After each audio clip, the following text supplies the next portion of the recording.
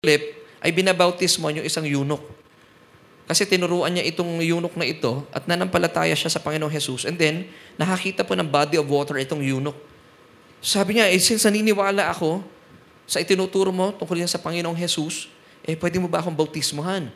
So habang binabautismohan po ni Philip, o makalipas pong bautismo ni Philip itong eunuch na ito, si Philip po ay na-rapture. Tingnan po natin ang Acts chapter 8, 38 to 40. And he commanded the chariot to stand still. And they went down, yung day po dito, Philip and the eunuch, into the water, both Philip and the eunuch, and he baptized him. And when they were come up out of the water, the Spirit of the Lord caught away Philip. That the eunuch saw him no more, and he went on his way rejoicing. But Philip was found at Azotus, and passing through, he preached in all the cities, till he came to Caesarea. So after po siyang ma-rapture, preach pa rin. Ganun ang puso ni Philip. Now, tingnan niyo po yung word dito na in verse 39 na Acts chapter 8, na caught away. Still, in Greek, it's harpazo. So, nung panahong yun, meron ng rapture na naganap. But the difference is, yung pagkaka-rapture kay Philip, nilipat lang siya from one place to another. Tingnan po natin, ha? But Philip was found, sabi ng Acts 8:40, at Azotus. So, isang lugar lang, from yung place niya na binabautismo niyong eunuch, na-rapture siya, na-harpazo siya, nilipat siya ng Panginoon sa Azotus. And passing through, he preached in all the cities till he came to Caesarea. Pero tayo po mga kapatid, pag tayo po ina-rapture, we are more blessed than Philip. Kasi si Philip from one place to another lang. Pero tayo po, we shall always be with the Lord forever. Tayo po'y mawawala sa mundong ito in a twinkling of an eye, makakapiling na po natin ang Panginoon. Once again, 1 Thessalonians 4:17. Sabi nung last part, and thus we shall always be with the Lord. Amen. And amen. So excited po tayo dapat sa rapture na magaganap dito. Now, gusto ko lamang po linawin, since ang atin pong theme for 2024 bilang member po na ating church at sa mga nanonood po sa atin online, gusto ko pong linawin sa atin ang mga bagay na ito. What is the difference between the rapture of the church and the second coming of Christ?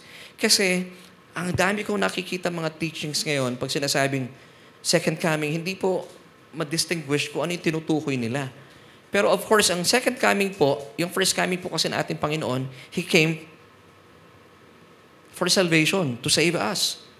Yung second coming po ng Panginoon, meron pong two phases. The first phase is the rapture of the church.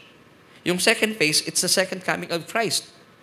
Na kung saan yung rapture, hindi po bababa ang Panginoon dito sa lupa. He will descend from heaven at siya po ay makikipagtagpo sa atin sa alapaap. Pero yung second coming naman po, bababa siya, tatapak ang kanyang mga paa sa Mount of Olives. Now, tingnan po natin yung difference dito para po maging malinaw sa atin. Kasi pag narinig ko yung topic about second coming, nagiging labo-labo. Narilito tuloy ang mga mananampalataya. Now, what's the difference between the rapture and the second coming of Christ? The rapture is our Lord Jesus Christ coming for us. Sa iyo po mga mananampalataya. Babalikan niya po tayo, He will be coming for us. Tingnan po natin yung keyword dito, for us, para sa atin. 1 Thessalonians 4:17. Once again, ito po yung sinasabi ng rapture. So yung rapture reverses po pwede rin mabasa sa 1 Thessalonians chapter 4. Ano naman yung second coming? The second coming is Jesus Christ coming with us. Pag bumaba na po ang Panginoon at tatapak na ang kanyang mga paa sa Mount of Olives, He will be coming with us, kasama na tayo. Yung rapture, He will be coming for us. Darating po ang Panginoon para tayo po ay iligtas at isama na niya sa kanyang piling. So I pray nakita po natin yung malaking kaibahan. So once again, church, ano pong difference ng rapture? Rapture po is Jesus will be coming for the church, for us. While the second coming is Christ will be coming with us. Ito po ang sinasabi ng Colossians 3:4. When Christ, who is our life, appears, then you also will appear with Him in glory. Kasama na po tayo ng Panginoon. At pagbaba niya po dito sa second coming, bababa na yung kanyang mga paa sa Mount of Olives. Doon na, magaganap na yung tinatawag na Armageddon. Wala pong kinalaman dito yung pelikula ni Bruce Willis. Malayong-malayo po yun. Sa katotohanan, hindi po biblical yun. Ito po, mahabang kwentuhan yun eh. Siguro i-discuss natin sa ibang panahon. Now, let me give you ilan sa mga important differences between the rapture and the second coming of Christ. Ito po yung difference nila sa isa't isa. I'll be giving you 4 points. Yung rapture, it was a mystery. Pero praise God, ngayon po hindi na siya misteryo. Alam na natin eh. Thank you for the revelation that came from Jesus himself at binigyan din po tayo ng revelation. Ginamit po niya si Apostol Pablo. So it was a mystery but today hindi na siya mystery. Yung second coming, it was prophesied so many times in the Bible. At marami po sa mga prophecy na ito ay nararanasan na po natin sa ngayon. Kasama po dito yung may mga earthquake. Di ba kamakailan sa Japan? 7.6 ang lakas. Ang dami mga artistang pumunta pala sa Japan, naranasan nila ang paglindol. Sino dito ang galing ng Japan? Sino dito galing ng Gapan? Gapan lang. Oh. So, yung second coming, it was prophesied. Marami pong mababasa in the Old Testament. And of course, ito pong mga prophecies na ito ay nakasulat sa Matthew chapter 24. And by the way, Matthew 24, it's all about the second coming. It's not about the rapture of the church. FYI, mga kapatid. Kasi pangkaraniwan, maraming churches today, pag pinag-uusapan ng rapture, nandun sila sa Matthew 24. Hindi po.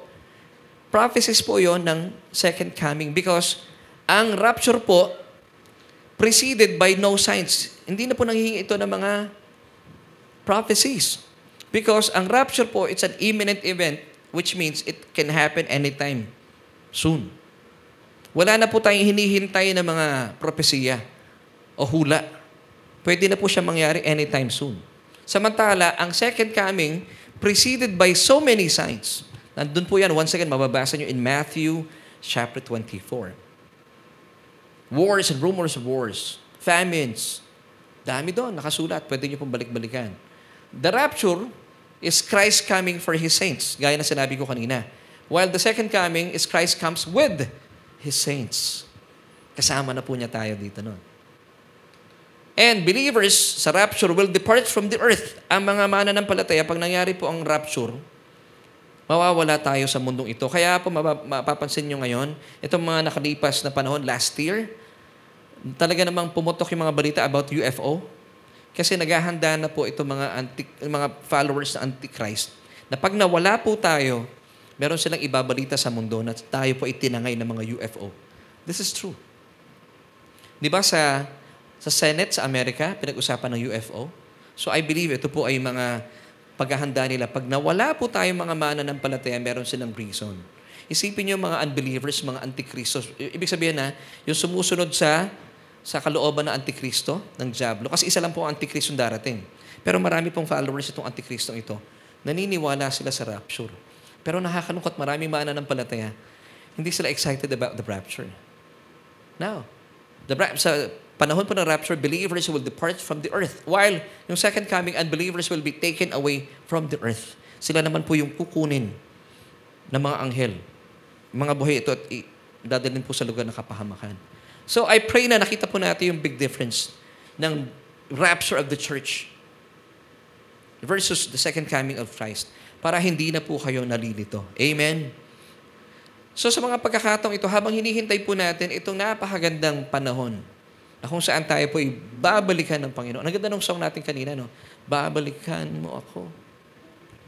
Talagang yung song na yun nagbibigay sa atin ng pag-asa. Kasi Lord, ang dami po mga hirap at pagdurusa sa mundong ito. Pero ang atin pong pinagpalang pag-asa, babalikan kayo ng Panginoon. At pag binalikan na tayo ng Panginoon, ano man pong hirap at pagdurusa, magwawakas na po ito. Amen and amen. Now, alamin natin, paano ba yung ating sistema at panuntunan? Balikan po natin yung ating question kanina pa. Paano natin maipapahayag ang ating pagsamba, yung ating pagharap sa ating everyday life habang hinihintay po natin ang muling pagbabalik ng ating Panginoong Jesus? Kasi po bilang mananampalataya, makita po natin dapat yung ating buhay sa araw-araw, it's an act of worship unto the Lord. Kung kayo man po ay pumapasok sa opisina, you have to see yung inyong pagpasok as an act of worship. Kung kayo po ay isang nanay na naiiwan sa inyong bahay, naglalaba, nag-aruga sa inyong pamilya, sa iyong asawa, sa iyong mga anak, it's also an act of worship. Kung kayo po ay isang doktora, kayo isang guro, dapat makita po natin ang bawat trabahong ipinagkatiwala sa atin ng Panginoon. it's an act of worship. Kung kayo ay naghahanap buhay sa mga call center, also it's an act of worship. Hindi lamang po kami mga pastor na aming mga sinasagawang pagkatawag sa amin ay pagsamba sa Panginoon. Lahat po tayo.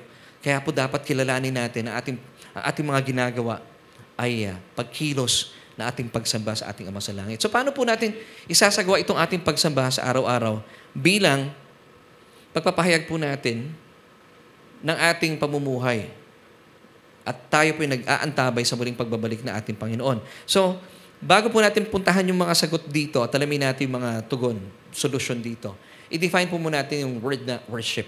Sa Tagalog ay pagsamba. What is worship? Dito muna tayo sa Titus 2:13, looking for the blessed hope and glorious appearing of our great God and Savior Jesus Christ. Now, habang hinaharap po natin itong at hinihintay natin ating Panginoon, bakit tayo nagpupulit, sumasamba sa Panginoon, hindi po tayo naghihintay at hindi po natin inaasahan yung kamatayan because tayo po yung nakatingala at ang inaantabayanan po natin yung buhay na sagana. Kaya gusto ko yung morning show nila, meron pa ba nun? Lamelay, nila Julina Magdangal. Meron pa ba nun? Ang ganda ng batian nila doon, no? Magandang buhay. Maganda po ganun ang batian natin. No? Pinagpalang buhay, mabiyayang buhay. Ang ganda ng show na yon. So tayo po, ang buhay natin every day, nakaantabay tayo sa masaganang buhay, masayang buhay. Amen. Hindi tayo nakatingin sa kamatayan. Kailan kaya ako mamamatay? Hindi ganun ang iniisip natin. Kaya hindi tayo nakayuko, nalulumo, bagkus nakatingala, umaasa sa pinagpalang pag-asa. Because once again, sabi ng Titus 2:13, basahin po natin, looking for the blessed hope. So saan nakafocus sa ating mga mata? Sa pinagpalang pag-asa and glorious appearing for great God and Savior Jesus Christ. Because every single day, dapat ito po yung pagsamba natin. Inaantabayanan natin that one of these days, Lord, darating ka na. Kaya po napapasigaw tayo, Maranatha. Come, O Lord Jesus. Yun po ibig sabihin ng Maranatha. Lord, naiinip na kami. Sabik na kami talaga. Sa bahay, pag pinag-uusapan namin ng rapture, hindi kami no-offend mag-asawa. Kasi sabi ko, magkikita naman kami sa langit eh. Ang pagkakaiba lang, sabi ko lang sa kanya, hindi ko alam kung malulungkot ka ma. Pag nakita kami sa langit, hindi na kami mag-asawa. Sabi ko, alam ko nalulungkot siya doon. Pero, ikakasal ka naman sa Panginoon eh, sabi ko. So, pag nakita-kita tayo doon, wow, exciting yun. Pero, kaya Ate Maysa, samantalahin mo na si Kuya Ed ngayon. Pagdating ng panahon, hindi na kayo mag-asawa doon. Lasapin mo na ang mga pagkakataong ito. Nakasama siya dito sa lupa. Kasi pagdating sa langit, wala na kayong kaugnayan bilang mag-asawa. Kayo ay magkakapatid na lang. Alam ko masakit sa iyo, Ate Maysa, pero ha? Sabi ni Ate Maysa, ba't ako? Amen. Maganda po, no? Maganda yung natabayanan natin na buhay sa inaharap. So habang hinihintay po natin ito, tingnan natin muna yung definition, what is worship? What does worship mean? The word worship derives from the Old English word ship, which means worthiness or meritoriousness from the word merit. It's giving God the honor or the highest honor and recognition He deserves. So honor po dito Wala kayo nakitang obedience, no? Walang word na obedience. It's giving God honor and recognition. Nire-recognize po natin siya. Hindi mo lang siya ina-appreciate. Nire-recognize pa. Hindi mo lang siya ino-obey. Wala nga word dito na obedience but honor. Amen? So this is worship. Nakikita natin worship ng Diyos. And that's why we honor Him. Kaya po tayo mga mananampalataya, you have to know the difference then between the words obedience and honoring. Or obeying and honoring. Ano ibig sabihin naman ng words o yung difference ng mga salitang ito? Kasi lagi ko narinig sa church, you have to obey the Lord for you to be blessed. You have to obey the Lord para ikaw ay maging katanggap-tanggap sa Diyos. Pero ibang salita po itong word na honor na ito. Let me give you ano pong difference ng mga salitang ito. Now, what is the difference between obeying and honoring? Dito po talaga makikita natin na sobrang ganda po ng mensahe ng biyaya. Now, let me give you the answer.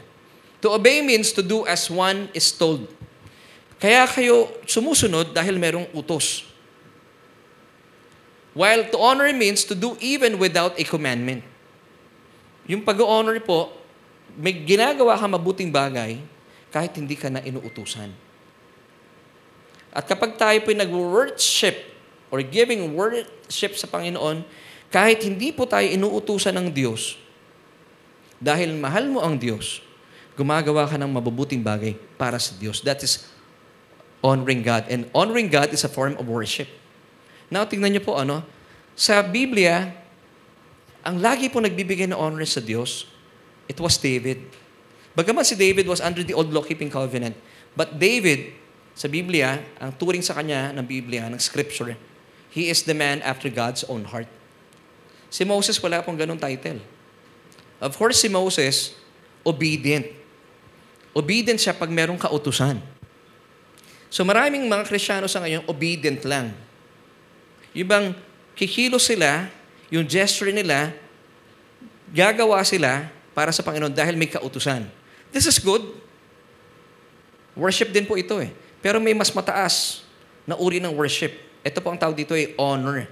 Even though hindi ka inuutusan dahil hindi ka nagpapasailalim sa lumang kasunduan ng kautusan dahil according to Hebrews verse 9, 8:13, pasunak po kasi yung lumang kasunduan ng kautusan. Kahit po walang kautusan, gumagawa ka ng mabubuting bagay sa Diyos because you honor the Lord. This is elevation. Pinaparangalan mo ang Diyos kahit walang utos. Di ba tayo po bilang mga magulang, meron tayong mga anak talaga, to be honest, na minsan nakikita mo yung pabor mo dito sa isang anak mo. Mabuti na lang yung iba, isang anak lang eh. Pero minsan nakikita mo yung comparison. Meron tayong mga anak minsan na pag inutusan mo, sumusunod. Pero meron din mga anak na pag inuutusan mo, nagiging paniki. Pag inutusan mo, pwede bang pakibuksan mo? Sasabihin nila, ba't ako? Nagiging paniki. Yung iba sumusunod, pero nagre-reklamo. That's obedience pa rin, di ba? Pero iba yung mga anak mo na kahit hindi mo inuutusan, sumusunog. This is honor. Ang tawag dito yung batang yung may kusa. Kaya po meron pong mga anak ng Diyos. Of course, lahat po ng anak ng Diyos, mahal ng Diyos. Love niya. Pero iba rin yung meron siyang like. Si David, kakaiba. Kahit hindi siya inuutusan gumawa ng templo para sa Diyos. Yun ang puso niya. And that's why kilala siya at tinuturing siya ng Biblia, a man after God's own heart. Sabi niya, Lord, gagawa kita ng templo. Hindi lamang po siya pinahintulutan ng Diyos na gumawa ng templo dahil sabi ng Diyos, ang mga kamay mo ay punong-puno ng dugo. Pero ang puso niya, lahat ng kayamanan niya, marahil gusto niya ilaan sa pagbibigay sa templo ng Diyos. So may utos ba ang Diyos? Wala. Meron siyang kusa. So I believe tayo rin po sa SGC at mga nanonood sa atin bilang tunay na nasa ilalim ng biyaya, nagpapasailalim sa mayamang kasunduang ito. Tayo po ay gumagawa ng mabuti sa ating Diyos, that's vertically speaking, at horizontally speaking sa ating kapwa-tao. Kahit walang utos dahil naniniwala tayo, yun po yung pinakamabuting gawin. At sa bawat araw, ang tawag po dito ay pagsamba. The highest form of worship. Sino pong pinaparangalan natin? Kapag nakikita ng ibang tao, ang taong to, no? Maayos ang kilos patungkol sa Diyos at maayos din makipagrelasyon sa ibang tao. Nakikita natin yung krus, di ba? Pag nakikita pong ganun tayo. For example, sa mga magulang na lang, halimbawa, nakita nila, grabe, itong si Kimi. Sabi ng boss ni Ate Kimi, kahit pagod na sa opisina, walang karekla-reklamo. Siguro ang buti ng nanay nito. Kanino napupunta yung honor? Sa magulang. Tayo po bilang mga anak ng Diyos, pag nakikita tayo sa labas, natutuwa yung mga tao, mga unbelievers, nakikita, grabe itong taong to. Wala akong narinig na kaitan ng reklamo. Yung mga office mate niya, puno-puno na reklamo, pero ito, wala akong narinig, nagpapasalamat pa. Nagbibigay po yung buhay natin ng honor sa Diyos. Pero kapag kayo po sinasabi niyo, born again ako, pero napakasalbahin niyo, sino po napapasama? Ang Diyos pa rin. Now, hindi po ito pagsamba. Now, tayo po mga naniniwala na napakabuti ng Diyos, nagmamanifest po sa buhay natin yung buhay na mabuti. At kapag nakita po ito ng mga tao sa labas ng buhay niyo sa mundo, mga unbelievers, natutuwa sila sa iyo, hindi nila alam, nagbibigay po ito ng karangalan sa Diyos, honor. So tayo po'y gumagawa ng mga bagay-bagay, meron tayong kusa. Kahit hindi tayo utusan ng Diyos at wala pong utos ang Diyos, gumagawa po tayo. Amen. So ang tawag po dito ay honor. Once again, tingnan po natin ang difference ng obedience sa honoring. To obey means to do as one is told. Sumusunod lang yung taong yun dahil may utos or may kautusan. Marami po mga mananampalataya, ginagawa lamang po yung kanilang paglilingkod dahil natatakot sila sa Diyos. Dahil may kautusan. Pero tayo po kakaiba. Now, ano po ibig sabihin ng honor? To honor means to do even without a commandment. Tayo kahit walang utos, gagawin natin ang pinakamabubuti para sa Diyos, vertically speaking. At pinakamabubuti para sa ating kapwa-tao, horizontally speaking. Ano nakikita nyo? Cross. At kapag ginawa po natin yung mabubuting bagay na ito, maraming tao napapagpala at natutuwa. Sino po nabibigyan ng karangalan? Ang Diyos. So ito yung ating manifestation na ating pagsamba sa ating Diyos. Amen. Kaya mga kapatid, hindi lang kayo mahal na mahal ng Diyos, like na like pa kayo. Kasi may kusa kayo. Sabihin nyo sa katabi ninyo, may kusa ka. Diba? Kami sa bahay, may pusa kami. Marami kaming pusa sa bahay. Pero maganda rin po, may mga kusa tayo. Amen. So, honoring God is a form of worship. Yung mga ginagawa po natin kabutihan na galing po sa pagpapasalamat natin sa Diyos. We honor Him. We are giving Him an elevated praise and worship. This is honoring. Amen. Now, may papahayag po natin ating pagsamba sa ating Diyos Ama sa pamamagitan po na ating pagbibigay ng karangalan. Makita po sa ating buhay yung mga pagbabago at paggawa natin ng kabutihan sa Diyos. Ibig sabihin, hindi tayo gumagawa ng mga kalukuhan. Hindi tayo gumagawa ng mga pandaraya. Binago ka na ng Diyos eh. At dahil dito, hindi po tayo nananakit ng ating kapwa, horizontally speaking. Now, I'll be giving you itong mga pathway na inalaan sa atin ng Diyos, mga precepts, mga foundation, na kung saan, ito po'y pamamaraan ng Diyos para maipahayag po natin ang ating pagsamba sa ating everyday life as we wait for the coming of the Lord Jesus Christ. Let me give you three precepts para po maunawaan natin. Tawagin na lamang po natin ito, the 3 G's. Since tayo po ay nasa grace, ginamit ko na yung letter na G. The 3 G's of worship while waiting for Christ's coming. The first one is gesture. Ano ba yung pagkilos natin?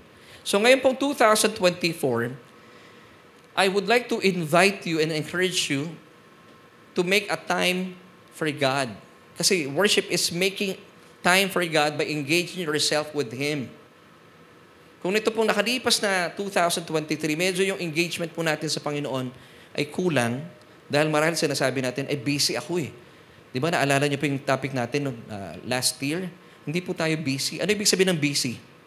Being under Satan's yoke. Hindi. Tayo po ay nasa ilalim ng yoke, hindi po ni Satan, but of Christ. Amen. No, basahin natin once again, yung first G. Di ba, meron tayong tinatawag dito, si Kuya G. So, meron tayong unang G, yung gesture, yung ating pagkilos. Worship is making time for God by engaging yourself with Him through prayer, reading and studying His Word. So, church, I would like to invite you this year. Please, pag-pray po natin and let us find time. Sana po ay magtuloy-tuloy tayo doon sa Solution 101 para mag-aral tayo, makilala natin ang lubusan ang Panginoon. Dahil, di ba tayo, mga empleyado, nakakapaglaan tayo, mga estudyante, nakakapaglaan naman po tayo ng time for sa ating mga trabaho. Why not spend time or make set aside a time for the Lord? Pwede naman hindi na natin pwedeng gamitin yung reason na busy ako. Hindi po kayo busy. It's a matter of time management, I believe. Kakayanin po yun. Amen? Nag-amen ka, tita, maisulat mo yan, nag-amen si tita. It's really important po talaga. Make time for the Lord. Mag-set po tayo ng oras. And then maganda rin po, when you wake up in the morning, simulan natin talaga, you pray. You thank the Lord. Nagsiset aside tayo ng time for the Lord. Hindi yung pag tayo natin gano'n na isip natin, ano kayong breakfast? Hindi po, isipin natin. Magpasalamat tayo sa Panginoon, nagising tayo, buhay tayo. Ako nga, nung bagong taon, buti nga ngayon, hindi na masyado ang putukan eh. Pag nagigising ako nung araw, nung bata-bata pa ako, sabi ko, Lord, thank you, buhay pa ako. Kasi di ba ang dami natin nababalitaan yung mga ligaw na bala? Kung natutulog ka na, hindi mo alam, hindi ka na pala nagising. Nakita mo na si Lord. Yung pala, tinamaan ka na ng ligaw na bala. Pero every bagong taon, sabi ko, Lord, thank you. Hindi ako tinamaan ng ligaw na bala. Di ba? Mainam po magpasalamat po tayo. And this is our gesture. Gesture, in other words, make a time for Him. Mag-set tayo ng time. Napakahalaga po ng time. Amen. Alam niyo po, ang Panginoong Jesus, maganda po makita natin siya bilang ating modelo because nung siya po yung nagmiministeryo dito sa lupa, He always finds time for the Lord, for His Father, na magkaroon po sila ng pag-uusap. Tingnan po natin ito in Luke 5:16. But Jesus Himself would often slip away to the wilderness and pray.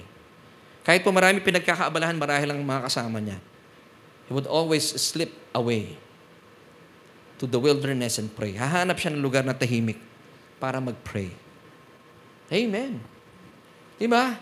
Walang reason. Wala dito makikita mo, maraming tao, hindi ako makaalis eh. Hindi ako makapag-pray. Pero si Jesus, He makes it a point na hahanap siya ng lugar, ng panahon para makasibat. He slips away to the wilderness. Yung panahon niyo, wag na kayo maghanap ng wilderness, mga kapatid, ha? Pumunta lang kayo siguro sa lugar na tahimik. Yeah? Prince sa wilderness. Anday, puro tubig yun. Di ba? So, ibig sabihin, it's a matter of time management. Pwede. So, maganda pong pagsisimula natin ngayong taon. Amen, church? Simulan natin. Amen talaga. Find a way. Make a time for God. Kausapin natin ng Panginoon. Mag-pray po tayo. Talaga naman. Yung talagang, hindi yung prayer na habang marami kang ginagawa. Kasi of course tayo nagpipray, no? Habang marami tayong ginagawa. Pero iba yung talagang humahanap ka, umi-eskapo ka. Humahanap ka ng panahon. Dear Lord, itong oras na to, it's just between you and me. Importante yun. Kung kayo po ay may mahal na dinidiskartehan o nililigawan, ako nung araw, mabalikan ko na yung kasaysayan. Sobrang busy ko nung nasa PCU pa ako. Yung aking nililigawan nasa Olivares College, sa Sukat eh. Hindi ako nagkakat ng class, ha? Pero talaga pag oras na yon, umiis ka po ako. Layo nun, ha? Sa ano yung bro? Sukat, Olivares. Bakit ko pinupuntahan pa doon yung aking sinisinta? Special sa akin eh. Ganon din po tayo sa Panginoon. Kagaya po ng ating Panginoong Jesus. Umahanap siya ng panahon. Di ba? Bakit? Importante yung taong yun eh. Huwag na tayong lumayo. Si Gab nga nandito sa Las Piñas eh. Sumisibat pa sa monumento eh. Di ba? Layo din nun, bro. Di ba? Bakit? Dahil espesyal yung pinupuntahan natin doon. Hello, Ina. Alam ko, mag-iisang taon na sila eh. Mukhang may kinalaman ako sa dalawang to. Isang taon na, bro, ano? Yan. And of course, kung nanonood si Tita Lenny, alam ko nangyari yun sa birthday celebration ni Tita Lenny. And kasi celebrate lang ng birthday ni Tita Lenny. And thank you, Tita Lenny, for inviting us last Friday. Amen. So, tuloy-tuloy na po tayo. So, ito yung unang G. Gesture. So, alanahan natin what's the first G? Gesture. Make a time for God. Mag-spend tayo more time with God. Kung yung nung 2023 medyo kinapos, this time, sabihin natin sa Panginoon, Lord, help me. Huwag po kayong mangako sa Panginoon, sasalya kayo. Sabihin mo, Lord, I need your grace. Sa biyaya mo, Panginoon, help me to make a time for you. Magsiset ako ng time for you talaga. Make a time for Him. Amen. Masaya po ito. Masayang journey po ito. Amen. Dito na tayo. Number 2. Second G, gifts. Worship through evangelism by using your God-given gifts to lead more people to Christ. Bawat isa po sa atin ay binigyan po ng Panginoon ng kaloob. Huwag niyong sasabihin na wala akong kaloob, hindi ako pwedeng gamitin sa Church Laverne. Hindi ako marunong tumugtog. Hindi ako marunong kumanta. Okay, nandun na po tayo. Kung naririnig po namin na hindi kayo talaga marunong kumanta, huwag po kayo mag-alala, hindi po namin kayo imbitahan na kumanta. Kasi baka lalo mag-uwian po yung mga tao. Kung alam niyo pong wala kayong kaloob dyan, pero meron naman kayong matamis ng ngiti. At mahilig kayong bumati, abay, pwede ka na bilang usher. Di ba? Nakikita ko sa ganyan, si Kuya G.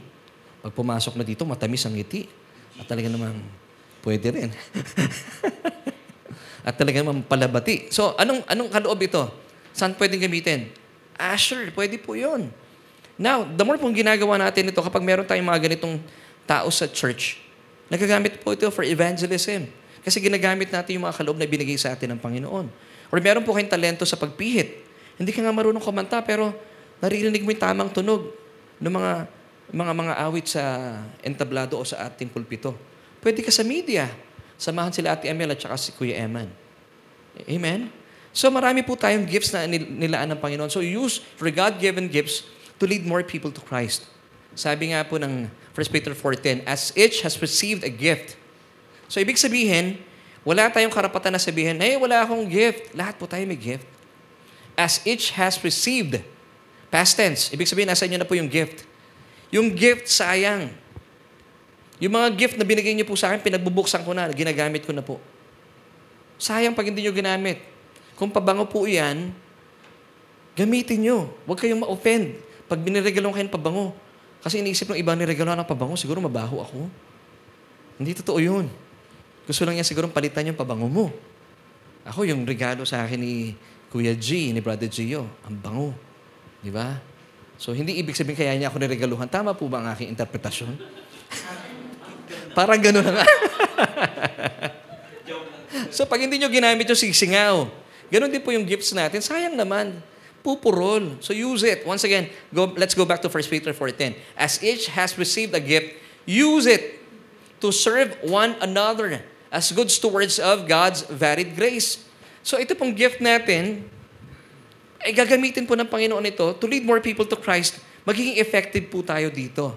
Kasi pag hindi po natin ginamit ito, purposeful, at hindi po naaayon, halimbawa, meron po tayong ginamit dito na kapatiran na hindi mga awit, pero gustong-gusto niya lagi nagpe-praise and worship. Hindi po mag-work out yung ating sistema, yung ating pananambahan. Baka nagpe-praise and worship po tayo, nakatalikod tayo sa Kanya kasi masakit sa tenga yung boses niya. Halimbawa, ako naman ay may ginawang hindi ko rin po papel yun at hindi ako binigyan ng kaloob doon ng Panginoon. Hindi po ako magiging effective. Amen? Pero meron po kayong pagdalagakan kung saan kayo ilalagay ng Panginoon. Kasi you have already received the gift. So yung gift na yan, gamitin po natin para makita natin yung purpose natin dito. At para, hindi tayo nababato. Pag nasa church ako, parang ganito lang ginagawa. Hindi po. Meron tayong pwedeng gawin. Kung kayo po palabigay, ito yung gift sa inyo ng Panginoon, hindi, magdala kayo lagi ng tinapay dito sa church. Diba? O kung kayo po may pagnanasa na ayusin ang mga silya, wala pong maliit na gift sa atin. Hindi po kumot ginagawa natin yun, mababa tayo. Hindi po. Wala pong maliit na kaloob na binigay ang Diyos. Lahat po tayo mahalaga. Amen? Amen. Sabi nga po ng Romans chapter 12, verses 5 till 6a, so we, being many, are one body in Christ and individually members of one another. Having then gifts differing according to the grace that is given to us, let us use them. Magkakaiba po tayo ng gifts. Si Ate Maya sa iba ang gift. Si Kuya Ed, iba ang gift sa akin. Si Brother Gio, si Brother Bob. It's about time. 2024.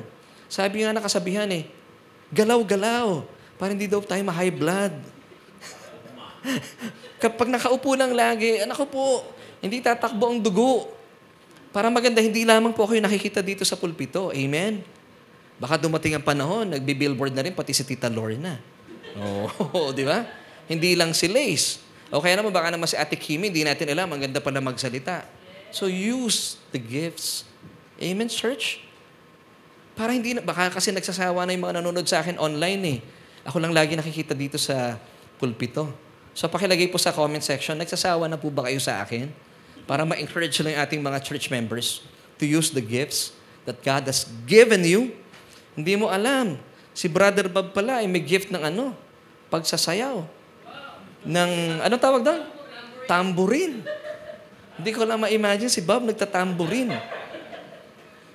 Brother Bob, kung may gift ka man ng tambourine, maglihis ka na ng ibang gagawin.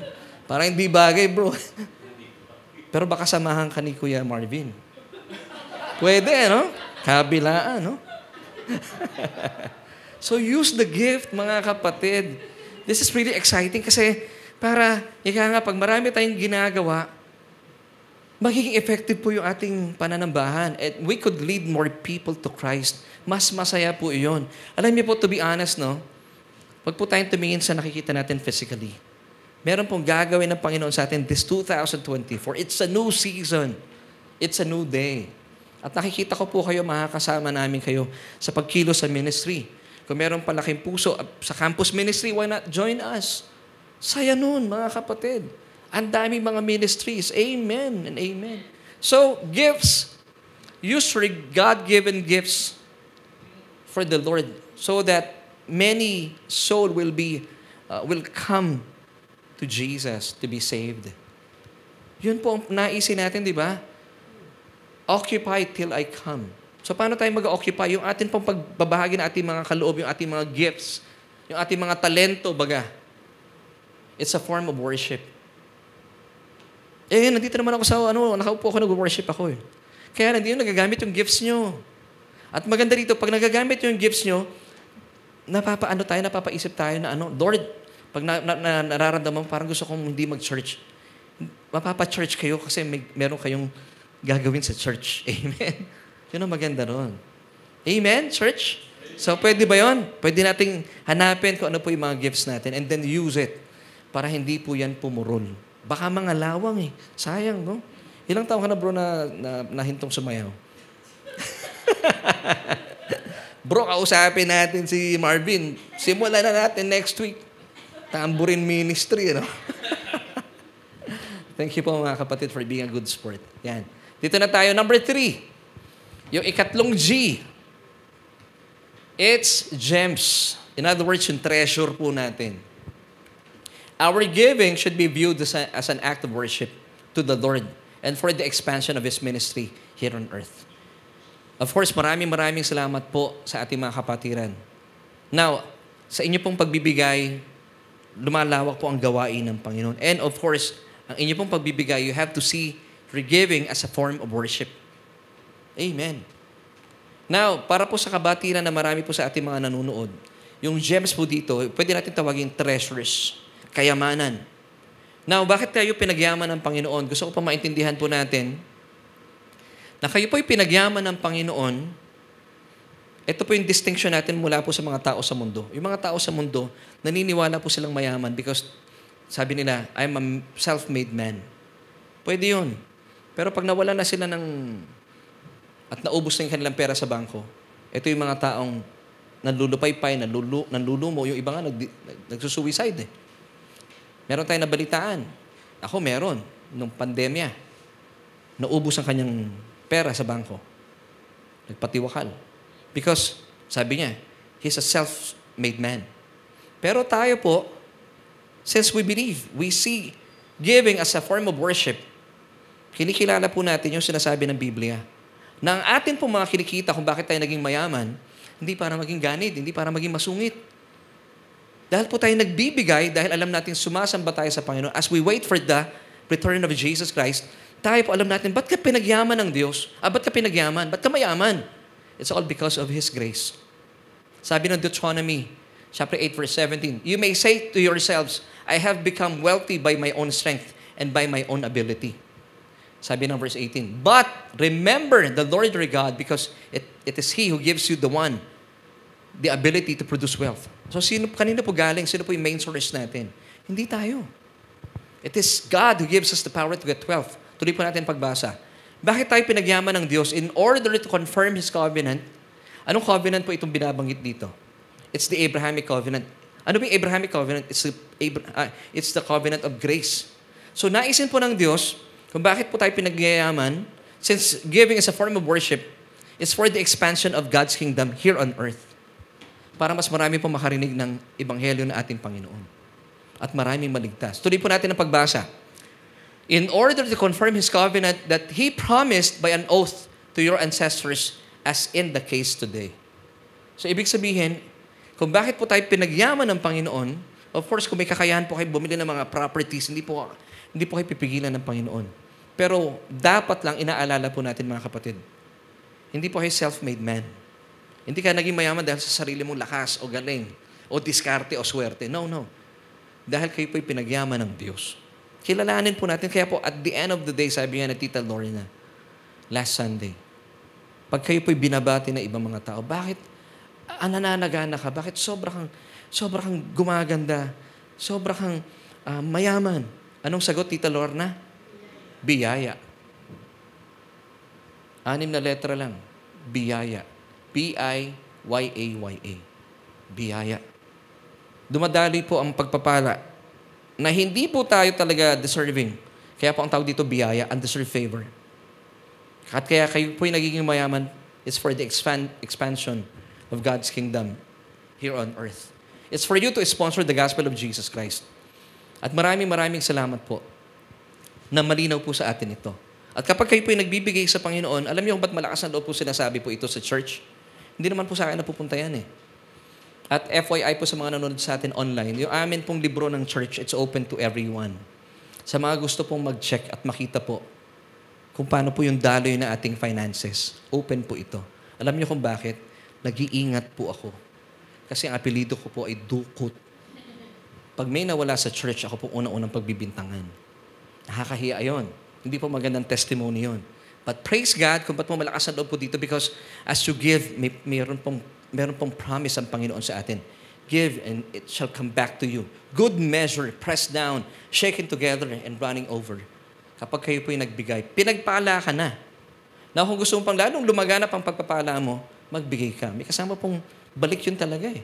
Kasi po ang Diyos natin, hindi lang po siya nananagana sa biyaya. Siya rin po ay rewarder na ating mga ginagawa. Pag sinabing rewarder, naggagantimpala. Yung biyaya po kasi, grace. Binibigyan ka ng Diyos na hindi ka deserving, wala kang ginawa. That's grace. Pero pag sinabing gantimpala, meron kang ginawa, kaya gagantihan ka ng Panginoon ng pagpapala. Yun po ibig sabihin ng gantimpala. Kaya po, blessed na po kayo, pero kapag kayo po lalo po nagbigay, wala kang magagawa. Rewarder ang Diyos, gagantihan ka niya ng kanyang mga pagpapala. At kapag ginawa mo yan, ay talaga naman, nag-uumapaw ang iyong biyaya. Lahat po ng larangan, lalo tigit sa finances. At dahil alam mo, marami kang blessing, alam mo kung kanino mo ito ibibigay. Because by giving to the Lord is an act of worship. At ginagamit ka pa ng Panginoon for the expansion of God's kingdom. Mas naaabot po natin ang iba pa mga tao. Nakakagawa tayo ng mga programa. Sa inyo pong pagbibigay, ginagamit din po ito para kami po ay nakakapunta sa ibang mga ministries. For example, kung bakit po natin na isa katuparan yung campus ministry, nakapagbigay po tayo doon, it's because of your giving, of your gems. Di ba yung number 3 natin, gems or treasures? Yun po ang ibig sabihin nun. Now, ito po mga paalala sa atin ng Biblia. Proverbs 3 verse 9, honor. Remember the word honor? Kahit hindi po kayo sinasabihan, ginagawa nyo na. May kusa. Honor. Hindi po sinasabing obey the Lord. Sabi, honor the Lord. How? With your wealth. And kanino po ba galing yung wealth natin? It is He who gives us the power to get wealth. And with the first fruits of all your crops or income. Yung first fruits po dito, I would like to clear this, itong passage na to. Kasi marami po talaga tayong mga kapatiran.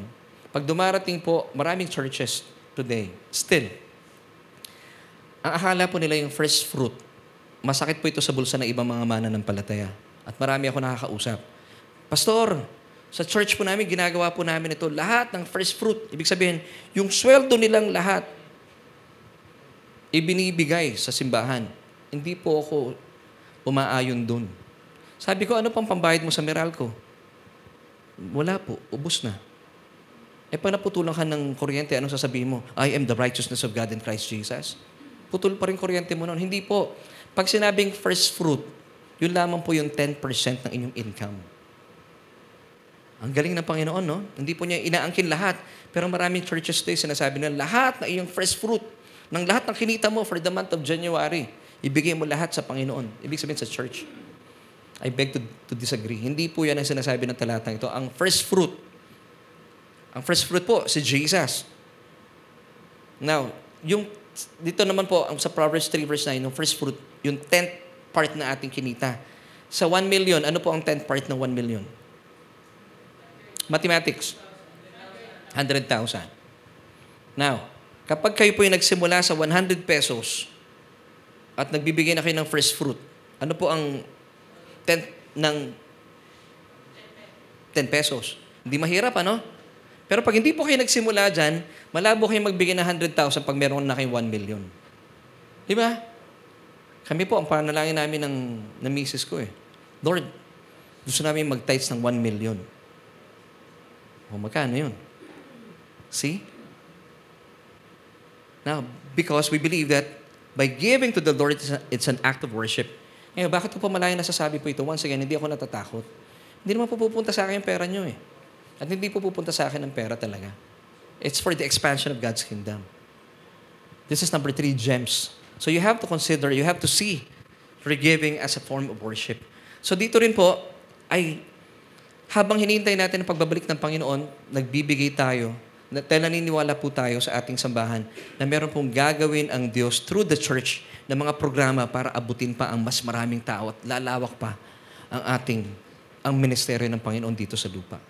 At we pray, mga kapatid, maliit po yung lugar natin. Isipin nyo paparami pa lang po tayo pero nag-iisip na po kami. We're praying kasama po ng leadership, of course, sila Ate Amiel. Nabibigyan tayo ng Diyos sa mas malaki pang lugar. Na kung saan, hindi po masikip dito yung mga instrumento. Nung galing tayo sa JB Tan, mas masikip na yun, ano? Dito, nakakagalaw na tayo, pero parang masikip pa rin. Kasi yung mga musician natin, lalaki. Kung kasi lalaki ko lang ang mga musician, okay lang eh. Ito na yung drummer natin, si Kuya Gab, hindi makakilos dito sa laking tao. Si Aves din, hindi makakilos. Mahilig kasi sa biskwit. Si Ariel lang at saka si Jethro ang slim. Di ba? So, yun po, we're praying for the expansion of our church. Amen? Gusto niyo po ba mag-expand tayo? Lumalawak? Amen. Amen. Now, isa pa. Sabi dito na Matthew 6:21, malapit na po tayo matapos. For where your treasure is, there your heart will be also. Pansinin niyo po ito. Kapag ang pera niyo po inilalaan niyo sa sweepstakes, nasaan ang puso niyo? Nasa sweepstakes. Di ba? Kapag ang pera niyo nakalaan sa isang bagay, nandun din po yung puso niyo sumusunod. Kapag ang puso niyo, kapag ang inyo pong pagbibigay, ang inyong gems ay nasa gawain ng Panginoon, sumusunod din po yung puso natin doon. Kaya hindi po tayo nahihirapang magbigay. Amen. Alam niyo po, by the grace of God, kami po, ang leadership, minsan po namamasyal kami. At ngayon po, napakabuti ng Panginoon, punta na rin kami iba-ibang lugar. Kapag nakita kami ng ibang mga bakanting lote, o kaya magandang establishments, iniisip namin, kagaya ng isang establishment dito sa May Times, yung Popeyes. Nung nakita ni Aves yun, sabi niya, Daddy, ang ganda nito, no? Nandiyan ba si Kuya Eman? Popeyes. Nakita namin yung Popeyes. Eman, pasensya na. Empleyado kasi si Eman ng Popeyes. Nakita namin yung Popeyes. Ganda rito, SGC, Solution Grace Church. Yung ibaba, pwedeng office ng church. Yung itaas, yun ng sanctuary. Alam niyo kung bakit? Kasi yung treasure namin, iniimpok namin sa gawain ng Panginoon. Nandun yung puso namin. So kada nakikita namin na establishments, magandang church po ito. Na kung saan, mas dadami pa ang mga mananampalatayang maliligtas. See, mga kapatid, di ba? Amen. Tuloy po natin. 2 Corinthians 9, verses 6 to 8. But this I say, he who sows sparingly will also reap sparingly. And he who sows bountifully will also reap bountifully. So, let each one give as he purposes in his heart, not grudgingly or of necessity. For God loves a cheerful giver. And God is able to make all grace abound toward you, that you always having all sufficiency in all things may have an abundance for every good work. So, bakit po tayo pinagyaman ng Panginoon? Ay para hindi maging ganid, kumbaga, kundi maging pagpapala pa sa ibang tao. Amen? Amen. So, balikan na po natin 3 G's. Number 1, gesture. Number 2, gifts. Number 3, gems. Amen. Now, tingnan po natin dito. Pasok pa rin po dito yung ating vision, yung ating theme for 2024. Sa gesture, let's go back po dito sa 3 G's of worship while waiting for Christ's return. Worship is making time for God by engaging. So may engagement dapat na involved. So I pray and I would like to encourage you. Gusto ko po hindi lang kayo makita every Sunday. Sana may engagement din po tayo weekdays. Make a time for Jesus. Amen. Engagement. Kasama ka sa kanina sa natin. Engage. Number 2, gifts. Worship through evangelism. So kapag nag-engage na po tayo, dahil nag-aaral tayo ng salita ng Panginoon, nagkakaroon tayo ng dahilan para makapag-evangelize. Kasi may alam na tayo about the Word of God. Mula po sa pag-engagement, nandito tayo sa loob ng church. Pag nag-evangelize na tayo, pwede na tayo lumabas ng church para nakapagturo naman sa labas ng church. At we could draw more people to Christ. Dadalhin natin sila sa loob ng church. And then, number 3, our giving should be viewed as an act of worship to the Lord and for the expansion of God's kingdom. So, the more po natin ginagawa ito, nakipag-evangelize po tayo, nag-i-expand po yung ating ministry. Amen? Di ba? Ang ganda. So, balikan na po natin yung question natin kanina. At dito muna tayo pala. Occupy till I come. Nakita niyo po yung kasama dito, yung sa ating precepts, sa ating mga foundation. Occupy till I come. This is Luke 19:13. Engage. So, ang gagawin natin this year, mag-engage muna tayo with the Word of God. Then, we will evangelize. Lalabas tayo ng ating mga churches para mas marami po tayong mas ma-win na souls for Christ. And then, magkakaroon po ng expansion ang gawain ng Panginoon. Amen. Now, paano natin may papahayag ang ating pagsamba sa Diyos habang hinihintay ang muling pagbabalik ng ating Panginoong Jesus? As we wait for the coming of our Lord Jesus Christ, continue in the realm of worship. Tuloy-tuloy lamang po tayo sa ginagawa natin. Yung ating gesture by giving of our time, yung ating gifts, gamitin po natin ating mga kaloob, and yung ating gems by giving to the Lord. Let's continue in the realm of worship by committing ourselves to walk in the path that God had prepared for us. Amen. Now, engage. Dito tayo. Isa-isayin ko lang po ito. Engage. Ano ibig sabihin ng engage? Let us engage ourselves with God by spending more time in prayer and studying the true message of the gospel of our Lord Jesus Christ. Number 2, use our given gifts to evangelize, to lead more people to Christ. Number 3, share our precious gems for the expansion of God's kingdom here on earth. So, habang ginagawa po natin itong tatlong ito, engage, evangelize, and expand. Like one who continually looks for Jesus' return. So, habang ginagawa po natin, nag-engage tayo sa gawain sa church, nag-evangelize tayo outside the church, dahil gusto natin magkaroon ng expansion, ginagawa po natin ito habang hinihintay natin ang muling pagbabalik ng Panginoon. Why? So, yung buhay natin dito sa lupa, hindi tayo nagiging abala sa mga sistema at bagay ng mundo. Bagkus tayo po'y abala sa mga bagay na mga makalangit. Bakit makalangit? Doon natin kinikilala ang langit. Bakit masyadong isip mo, Lord, puro langit, hindi lupa? Kasi po, sabi ng Philippians 3:20, ang ating pong tahanan ay hindi dito sa lupa. Tayo po ay mga citizens of heaven na. Kaya nandun dapat yung mata natin. Amen?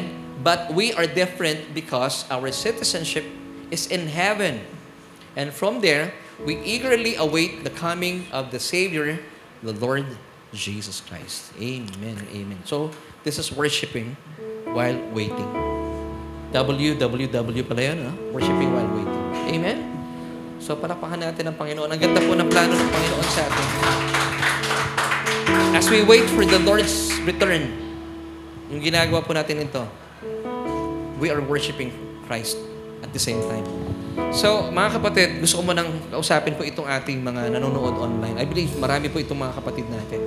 Kaibigan, maganda pong unang bugso po ito ng bagong taon. At magkaroon po tayo ng desisyon na this year, oh Lord, you ask the Lord for grace. Lord, this year, gusto ko, I want to engage myself more sa mga gawain ng sambahan, ng inyong local church. Amen. Para magamit po ninyo ang inyong gifts, God-given gifts, para marami tayong mailapit na kaluluwa sa Panginoon. Pero kagaya po ninyo ngayon, kung kayo po ay wala pang relasyon sa Panginoon, I would like to invite you to receive Christ as your Lord and personal Savior by praying this prayer. Simpleng prayer lang po ito. Sabihin niyo po ang panalangin ito, sundan niyo po ako. Sabihin mo, O Diyos, kinikilala ko aking sarili. Walang kakayahan para iligtas ang aking buhay. Kaya naman tinatanggap kita bilang aking Panginoon at tagapagligtas. Dahil naniniwala po ako na sa iyong pagdurusa at kamatayan doon sa krus ng Kalbaryo, winakasanang lahat ng aking mga kasalanan. At inaangking ko po, tinatanggap ko po ang iyong kaloob na kaligtasan. At maraming salamat po ng aking pangalan ay nakasulat na sa aklat ng buhay. Amen at amen. Kung isa po kayo sa sumabay sa panalangin ito na nagmumula sa inyong labi, binuksan niyo inyong mga labi at nagmumula rin po sa inyong puso, manampalataya po kayo. Ligtas na po kayo. And we would like you to be part of our church. Magkaroon po ng engagement para makapag-evangelize po tayong sama-sama. And with that, mag-i-expand po yung ating ministeryo dito sa lupa. Ang ministeryo ng Diyos. Tayo po ang kanyang kaagapay. Amen. Tayo po tayo, church, and pwede ba tayong umawit muna? Papurihan natin ang Panginoon. Also, by singing gospel songs as a form of worship. So, pasalamatan natin ang Panginoon with this song. Na mainam po na maintindihan natin na talagang God deserves the highest honor. Amen.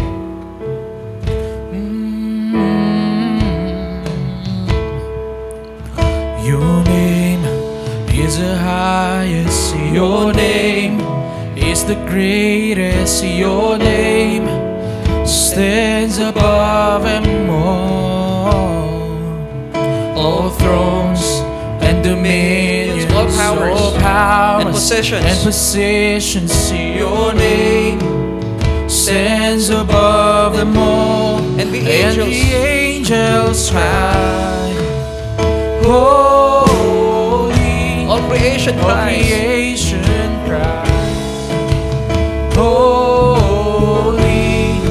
You were lifted high, holy, holy forever. holy forever. Your people sing, Oh, holy. holy to the King of Kings. Holy, you will always be holy, holy forever. Oh God, we're holy forever. Church, maganda po nitong ating pagsasama-sama ngayong umagang ito. And I believe, hindi po aksidente na tayo pinagsama-sama dito. And of course, with the brethren na kasama natin online. Mga kapatid, I would like to invite you, to encourage you. Unang salbo pa lamang po ng bagong taon. Why not ask the Lord for grace about your schedules? Yung gesture po natin, please find time for the Lord. Make a time for Him. Gamitin po natin yun. Huwag kayong masyadong abala with the things of this world. Why? Because we are no longer citizens of this world. Dapat pinagkakaabalahan po natin yung mga bagay sa langit because we are citizens of heaven. Amen. So, the more po tayo nakatingin sa mga bagay patungkol sa langit, this is a form of worship.